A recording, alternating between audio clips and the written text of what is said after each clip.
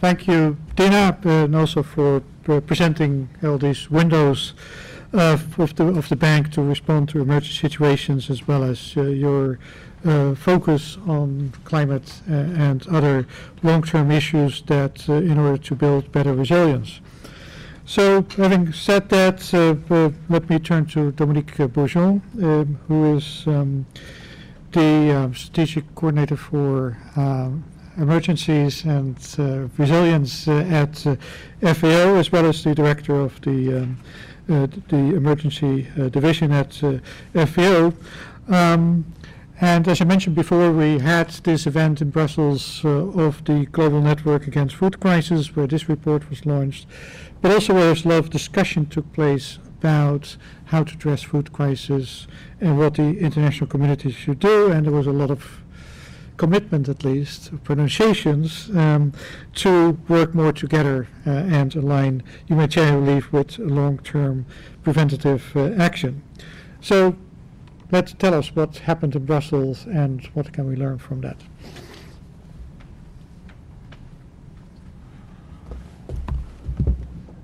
Thank you very much, Rob, and I would like to start by thanking also IFPRI for hosting this event and give us the possibility to talk about this global report.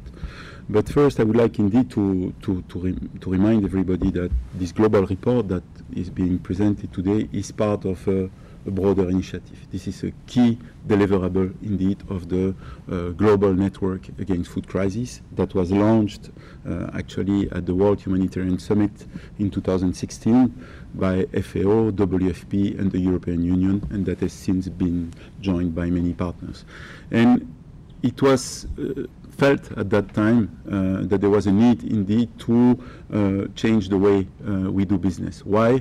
Because indeed there were we saw back in 2016 already, this is the first year when we saw looking at the SOFI, the State of Food Security and Nutrition, that there was a reversal in the trend, that the number of people in chronic food insecurity was already increasing. We saw also that the number of people in acute food insecurity based on IPC, Cadre Harmonisé, and the much better understanding that we have in terms of acute food insecurity was also increasing, and since then it has been going from 80 million to 108 to 124, and this year slightly less, but still over 100 million. So showing that indeed we have this big issue in terms of number of people. Then also realizing that the needs, as was mentioned by Luca, have been skyrocketing, the bulk of it, 40% being absorbed by food security activities. So there was a need at that time saying that, okay, we need to do business differently, and to do that we need to indeed get a much better understanding of what are we talking about, where is it happening, and how can we act in a more coherent way. And the event that took place indeed on 2nd and 3rd of April this month or in Brussels was a key event in the context of the global network. It actually attracted over 550 participants. And what was interesting is that they were not there only for the opening session, but they were there throughout the discussion until the end. I mean, and it attracted really a variety of stakeholders from key decision makers, the high-level representative of the EU, number 2 of the EU on foreign affairs, a number of ministers from donors and recipient countries, civil society, NGO, academic, private sector, so really all the stakeholders involved in the sector. And the event, I think, was absolutely critical, as it reaffirmed, first and foremost, that indeed we need to have good quality information. We need to continue to work on this global report. We need to fine-tune this global report. We need to make it evolve. We need to also put more attention on the issue of early warning. I mean, this is good, but it's a little bit static. How can we look forward? How can we predict to anticipate action? It also indeed, as many said, it also said that basically we need to promote greater coherence, and better effectiveness of collective efforts across the humanitarian development peace nexus. We need to be better articulated, and doing so in close cooperation with government, with the civil society, with the academia, etc., but also saying that country ownership is absolutely critical. We need to work on what is actually existing. Then we need to collaborate across sector to address the various drivers. I think it came out quite forcefully as well. And we need to make sure that we generate political uptake, because you can have very good, indeed, understanding, very good strategy, but if you don't have the political uptake, what do you do? So, and that needs to be done at all levels, not only at country level, but also at regional level, working with regional institutions, and then, of course, at global level. So concretely, what does it mean for the countries also that you are talking about, colleagues and Europe? First, I think it's important to realize that there is as much as we can do. I mean, in all these countries, solutions are very political.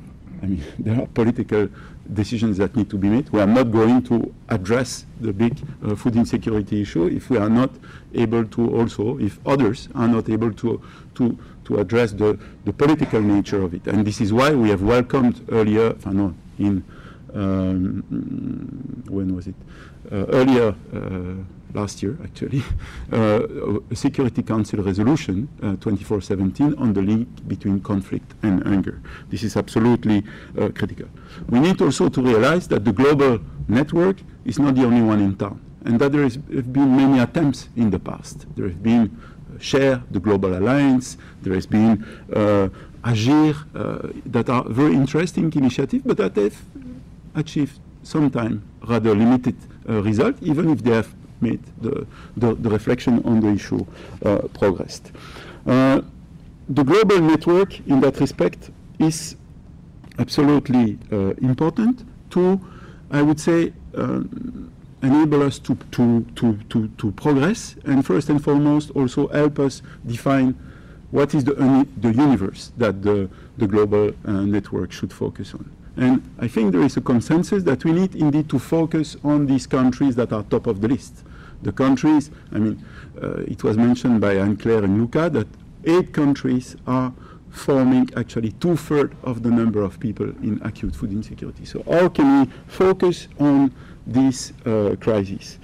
And then within this context, to see how we can apply the 3 dimensions of the network, how we can, within this context, strengthen the understanding of the actual situation and of the drivers, and then how can we promote strategic investments, how can we see what are the existing frameworks that are available in these countries, and bring additional value, bring additional inputs to make sure that they have the best knowledge available, that we can really improve on this programming, and then finally make sure that there is indeed this political uptake. And I think with the global network, with the work at the 3 level, we have a real opportunity to make progress in this endeavor.